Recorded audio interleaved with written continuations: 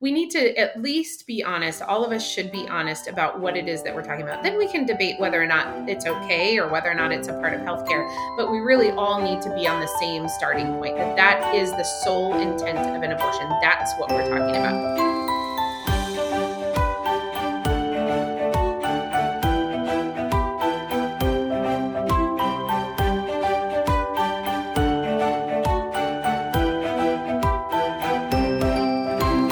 This is Caring for Both, a curbside consult series by the American Association of Pro-Life Obstetricians and Gynecologists, where medical professionals answer your questions about what it means to provide evidence-based, life-affirming healthcare to both pregnant women and their preborn children. We know that every day in your practice and on your rotations, you face clinical situations that are challenging. We've all called a curbside consult when we need a quick second opinion on the best course of action for a patient. This podcast series is meant to serve as a curbside consult for you as you face ethically challenging patient care scenarios.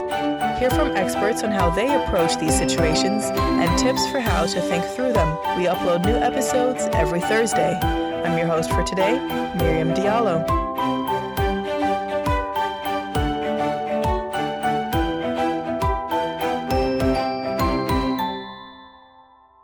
Today, I'm joined by Dr. Christina Francis, Apolog CEO, whom you may have already heard hosting a couple of our previous episodes. Dr. Francis is a board-certified OBGYN with nearly 2 decades of experience. She currently works as an OBGYN hospitalist in Fort Wayne, Indiana. She is also an associate scholar with the Charlotte Lozier Institute, a board member of Indiana Right to Life, and a physician member of the Abortion Pill Reversal Network. As a pro-life speaker, Dr. Francis offers her medical expertise, knowledge of bioethics, and pro-life reasoning both here in the U.S. and around the globe. She has written on issues surrounding women's health and abortion for publications including The Wall Street Journal, Newsweek, and USA Today. Now, Dr. Francis recently returned from an international conference in Arusha, Tanzania, where she gave a couple of presentations, one of which was an overview of pro-life apologetics, that is, how best to articulate a logic-based defense of life. We figured we would be remiss not to relay those insights to our listeners here, since as medical professionals working in an environment that's not necessarily agreeable to your position, you may be called upon to defend your views on abortion to your classmates or colleagues. What's more, being able to explain your position logically and respond to some of the most common objections against it may prove to be really encouraging for you as you practice according to these values. Additionally, for anyone listening who might not consider themselves pro-life, we hope you'll still listen in. Maybe you'll hear something that you haven't considered before. This is going to be the first of a 2-part conversation, the second half of which we will upload next week. Dr. Francis, thank you so much for joining us. Thank you for having me on, Miriam. Yeah, absolutely. Now, I know you've been on the show before as the host, but could you tell us a little bit about yourself? How did you get into obstetrics and gynecology, and what has your career looked like so far? Absolutely. Well, it's really fun to be able to be on with you. We work together a lot, but not necessarily in this capacity. So, as you said, I've been in practice now for about 15 years. And when I started medical school, I actually didn't consider the field of OBGYN. I had been planning to do medical work overseas as part of a missions hospital. And so I was kind of thinking more, family medicine or internal medicine, something like that. But what changed my mind, and anyone out there who does obstetrics, this will probably resonate with them. What changed my mind was the first time I was part of a delivery, actually, and just started crying because I thought it was the most beautiful thing, which might sound weird to some people, but just getting to see really the miracle that happens in a delivery room. And so that got me started thinking about the field of obstetrics. And then when I got into my 3rd and 4th years, I realized that I really liked doing surgery. And so for me, OBGYN was just a really good combination of getting to do deliveries, getting to do surgery, getting to do primary care, kind of a little bit of everything, and realized as well that it really was a good fit for the mission field as well, because, in many developing countries, the populations of people who need the most healthcare and the most medical support are women and children. And so OBGYN was really a good fit for that. And so I started out my career right after residency in rural Kenya at about 110 bed mission hospital, and spent a total of 3 years there serving the Marakwet people in Kenya. And it was really such a wonderful time. Really learned a lot, more than, in addition to what I had learned in my residency. I feel like it was kind of an extended residency because practicing medicine there was certainly looked a bit different than practicing medicine here. You had to be a little bit more resourceful, but spent a total of 3 years there, and then moved back to the US in 2014 and started practicing here in Indiana in 2014. And then in 2016 became an OBGYN hospitalist. And that's what I've done ever since. Wow, and your journey has certainly been extremely inspirational for both medical and non-medical people who get to watch you work at Aplog.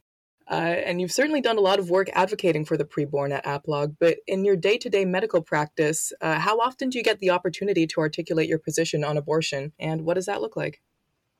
Yeah, well, certainly in my practice, I think that my position as a life affirming medical professional who desires the best for my patients, my hope is that that's readily apparent every day in my practice. As an OB hospitalist, I take care of both high risk and low risk pregnancies. So women that are hospitalized for pregnancy complications, women that show up to the emergency room with OB or GYN related emergencies, I take care of them, and then normal labors as well. And so, I have a lot of opportunities in my practice to interact with women who, like I said, are facing pregnancy complications where, maybe there might be some medical professionals out there that would recommend abortion to them, or, elective termination in those circumstances. But I'm really able to talk to them about the value of their lives, the value of their preborn child's lives. And also, in situations where maybe a woman might be considering an abortion for an unexpected pregnancy where she's not really sure what to do. One of the things I'm able to talk with her about is, one, the supports that are available for her, so that she doesn't feel like she has to make that decision, but also the potential harms that might be involved with an abortion decision. But I also get the opportunity to interact because I certainly not everybody that I am in practice with is on the same page as me on the issue of abortion. And so I've been able to have some I think, really good, productive conversations with my partners, with the nurses that I work with. Again, some of whom agree with me on the issue of abortion and some of whom don't. In fact, some have exactly the opposite opinion of abortion that I do.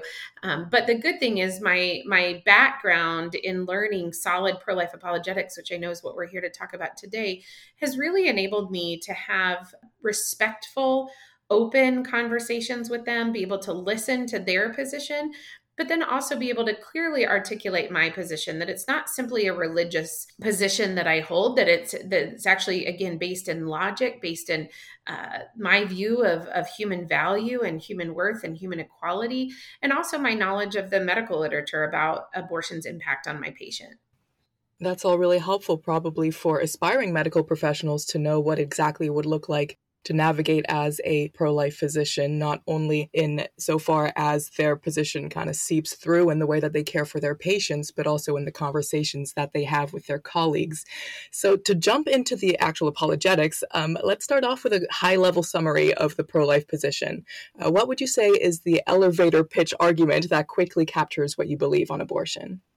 Yeah, well, I'm glad we're starting out with this because I think that so many people think that this is a really complicated conversation to have. And I certainly wouldn't minimize that. It can become very complicated, but what I'm going to challenge everyone to do is to boil this conversation down ultimately to a 3-sentence syllogism. So we may remember, if we think back to high school, maybe college, logic classes, a syllogism just means that if A is true and B is true, then A plus B have to be true. So I'm going to just a 3-sentence syllogism that if people walk away and only remember one thing, I would encourage them to remember this. So the first sentence is that abortion is the intentional killing of an innocent human being. The second is that it is wrong to kill an innocent human being. Therefore, abortion is wrong. And really, this is the crux of the argument. And this is really where, when you're having a conversation with someone about abortion, there are a lot of kind of rabbit holes that we can go down when we start talking about this. And some of those rabbit holes can be very difficult to get out of. But really, this is the crux of the argument. This is what we need to focus on and keep the conversation focused on.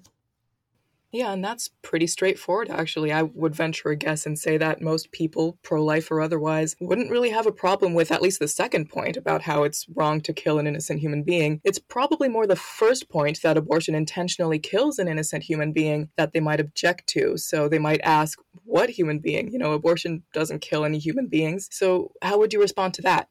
Yeah, well, you're hitting really the nail on the head. So, I said that whole syllogism is the crux of the argument, but I would actually argue that the one point, if we had to make one point that was where this whole argument around abortion focuses on, it's what are the preborn?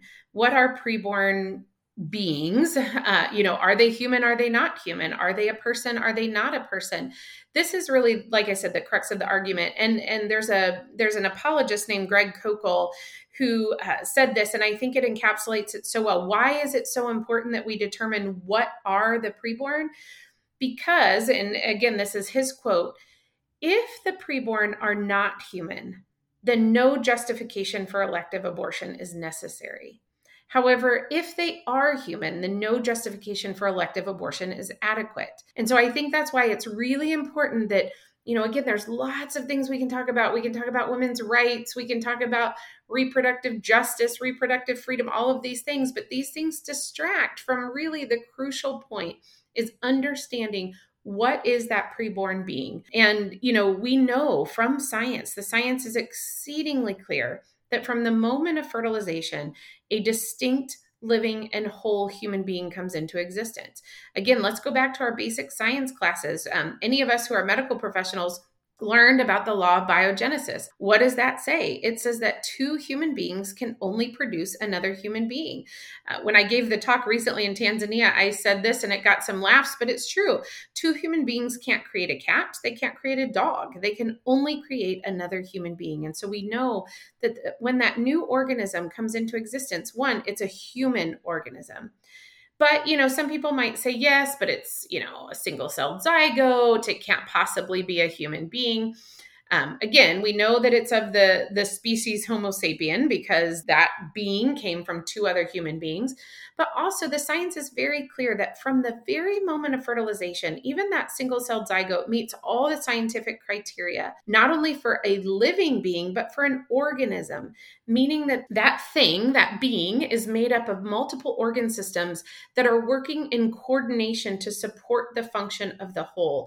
One thing that I think is really amazing is that at the moment of fertilization, when the membranes of the sperm and the egg fuse, at that exact moment, that single-celled zygote comes into existence and immediately begins to act in a way that protects the new organism. It changes the composition of the zona pellucida, which is that zone, that membrane around the egg that now has become a single-celled zygote in order to prevent penetration of any other sperm. So immediately it jumps into the self-protection mode. And that begins, roughly 9 months of self-directed development of that human being. And I think another important point to make here, just because this is one of my pet peeves, is that it's important to point out that if we're going to be scientifically accurate, there is no such thing as a fertilized egg. At the moment of sperm egg fusion, you have a new single-celled zygote, human zygote. The sperm ceases to exist, the egg ceases to exist. You have a unique individual organism that has never existed in all of human history, that has a unique DNA complement, unique from his or her mother, unique from his or her father. And from there, development continues. And it doesn't just continue until birth. It continues really through the rest of our lives, but certainly well after we are born, our development continues. And those are all extremely important points. But what if somebody says, sure, I know that the preborn is an integrated human being. I paid attention in biology class, but does that necessarily mean that they're human persons? They can't really think like us. They can't really feel like us. So what makes you say that they have the same moral value as, say, the grown woman that's gestating them? Yeah. Well, this is really, you're right, Miriam. This is really sort of where the conversation has moved because I think even abortion advocates, if they're being honest, will acknowledge that there really is no doubt on the science anymore, that at the moment of fertilization, a new human being comes into existence. So they'll say exactly what you said. Yes, they're a human being, but they're not a person, and only persons have rights. I have a couple responses to that. First of all, I have yet to hear a unified consensus on what actually then constitutes a person. If we are not persons simply by the fact that we are human beings, then what is it that makes us a person? So some people will say, well, it's when you're born. Okay, but that happens at different parts of our development. So some people are born at 24 weeks, some people are born at 28 weeks, at 36 weeks. So that's a moving target. Also, for people who say that you're a person when you're born, I have yet to hear an explanation of what is so magical about the birth canal that it suddenly turns a non-person into a person. I mean, I think that's kind of a ridiculous argument, honestly. But if somebody can give me some evidence of how that turns you into a person, I'm willing to listen to that. Other people have said, well, the ability to have conscious thought, that's what makes us persons. And I could see that maybe as an argument, but again, the problem is, how does that determine personhood? Because we all have varying abilities to have conscious thought throughout our lives. So if I get put under anesthesia to have surgery, I don't have the ability under anesthesia, at least to our knowledge, to have conscious thought and to put into place actions to accomplish whatever it is that I'm thinking about, which is an argument that Peter Sanger, a pretty well-known bioethicist, has used, is that that's the definition of personhood. So I don't have that ability when I'm under anesthesia. Does that mean all of a sudden that I'm no longer a person? And does that mean that someone would have the right then to end my life if I was somehow inconvenient for them? I mean, I think anybody listening to this, and certainly anyone that I've talked to, would say, well, no, of course not. Why? Well, because you're a person, you have rights. You have the right not to be killed. And that is exactly the same argument we can use for preborn children. But, one pushback on that I've heard people say is, yes, but when you're under anesthesia, you have the capacity to have conscious thought. Because as soon as you are awoken from anesthesia, you're going to be having conscious thought again. Well, preborn children also have the capacity to have conscious thought. First of all, we don't know that they don't have conscious thought when they're in utero, but even if they don't, we know simply based on the fact that they are human beings, they have the capacity to one day have conscious thought. And so that can't possibly be an argument. And, that's just one example. There are many things that people will say, well, this constitutes a person. But again, there's no universal agreement. And if we are going to base basic human rights, like the right to not be killed without proper justification, on what makes you a person, then we better have pretty uniform agreement on what constitutes people. The final point that I'll make on that is that, I think throughout history, we can see instances where groups of people, while acknowledging that they are human beings, have been denied personhood and not treated as people. And there has never been a time throughout all of human history when denying personhood to a group of human beings has turned out well. It has always led to massive human rights abuses. And if we truly believe that there is something called human equality, then we have to base that equality on something that we all share in equal amounts. And the only thing that we all share in equal amounts is our human nature.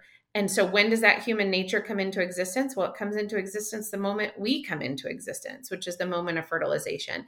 And so really this view of the value of human beings, the endowment view that we were endowed with worth and value simply because we're human beings when we came into existence, it's really the only view of human worth and value that gives us true human equality and is inclusive of everyone.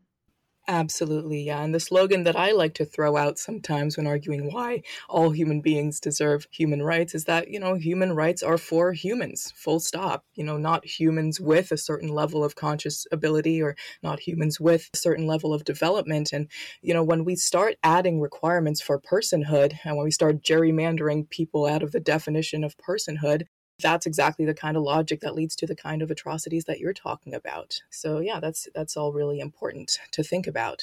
So sticking to that first point in your syllogism, we might find those who disagree that abortion constitutes the intentional killing of the preborn human beings. So let's dive a little bit into that. Why would you say abortion is intentional killing? Yeah, well, so I think there's been some confusion around this lately, since the Dobbs decision, really, because people are conflating things with abortion that really aren't. So, while the medical definition of the word abortion might mean the ending of pregnancy prior to 20 weeks, when we're talking about it on a public level, I think most people understand what we're talking about when we say the word abortion. And that is a procedure or a medication that's given to end a pregnancy. Well, what does that mean? That's kind of a euphemistic term. I'm just going to end a pregnancy. What does that mean? Well, again, let's look at what we're really talking about. What are we talking about when we're talking about a woman being pregnant? She's pregnant with another human being, a living human being. And the intent then of an induced abortion is really feticide or embryocide if it's in the embryonic stage. And this is well understood by really anyone within the medical community who's being honest with themselves. It's why we call it a failed abortion when the baby survives. And also the Royal College of OBGYNs, the British professional medical organization for OBGYNs, actually says in one of their documents that the intent of an abortion is to produce a dead fetus and that the process of the abortion should accomplish that. And so when we're talking about abortion, when states are considering their abortion regulations, what we're talking about are procedures or drugs that are given with the intent of ending the life of a living embryonic or fetal human being. So this is very clearly what an abortion does. What its intent is to accomplish is ending the life of that preborn child. So, I think when we're debating this or talking about whether this should be a part of healthcare, we need to at least be honest. All of us should be honest about what it is that we're talking about. Then we can debate whether or not it's okay or whether or not it's a part of healthcare. But we really all need to be on the same starting point, that is the sole intent of an abortion. That's what we're talking about. We're not talking about instances, I know we'll get into this later, but we're not talking about instances where we're separating mom and baby in order to save mom's life that, are not done with the intent of ending that preborn child's life. When we're talking about abortion, we're talking about the intentional ending of that preborn child's life. Absolutely. Absolutely. Yeah. And some of us might have gotten a little bit in the weeds post Dobbs in the argument over what an abortion really is. You guys might have heard some people argue that the definition of abortion is really just a medical procedure that ends a pregnancy. But that definition doesn't really account for things like C-sections and like elective inductions of labor, the purpose of which are to produce a live birth. If you look at ACOG's website, you'll see that they do also define abortion as a medical procedure to end a pregnancy such that it does not result in a live birth, and that really proves what the intent there is. But nevertheless, some might characterize abortion as simply a woman declining to let another person, that is the preborn, use her body. What's wrong with that line of thinking? Well, first of all, again, the purpose of an abortion is that you produce a dead baby, and so it's not simply declining someone, coming in and using your body. First of all, the human being is already there. So once you have another human being in place, then we have all kinds of societal restrictions on what we can and can't do to other human beings. This is not exclusive to the condition of pregnancy. So, and it's not something outside of the situation of a rape situation when a woman becomes pregnant as a result of a sexual assault. That woman made a decision to engage in an activity that has the known consequence of resulting in a pregnancy.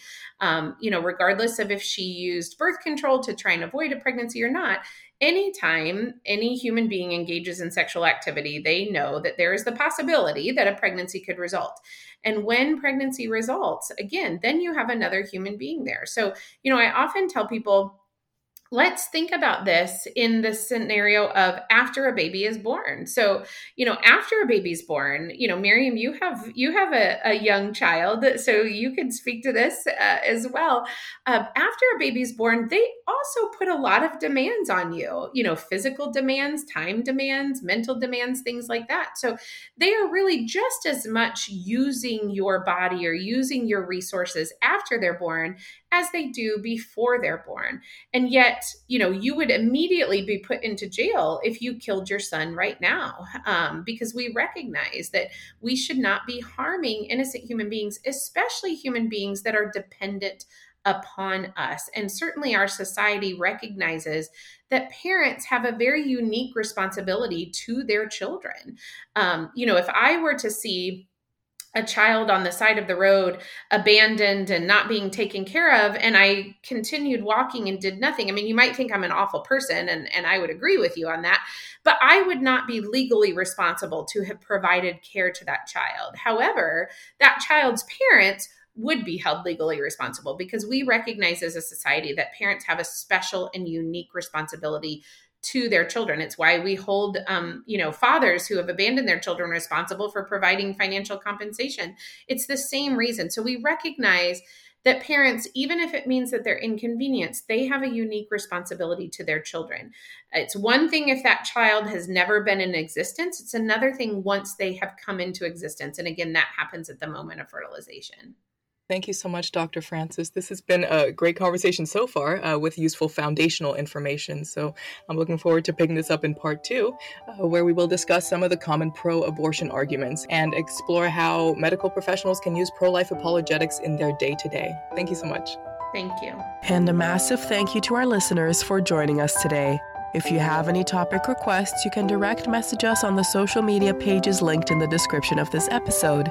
You can also email us at info@aaplog.org. And if you're a medical professional interested in joining this community as a member, you can do so by going to aaplog.org/join. We will see you next week.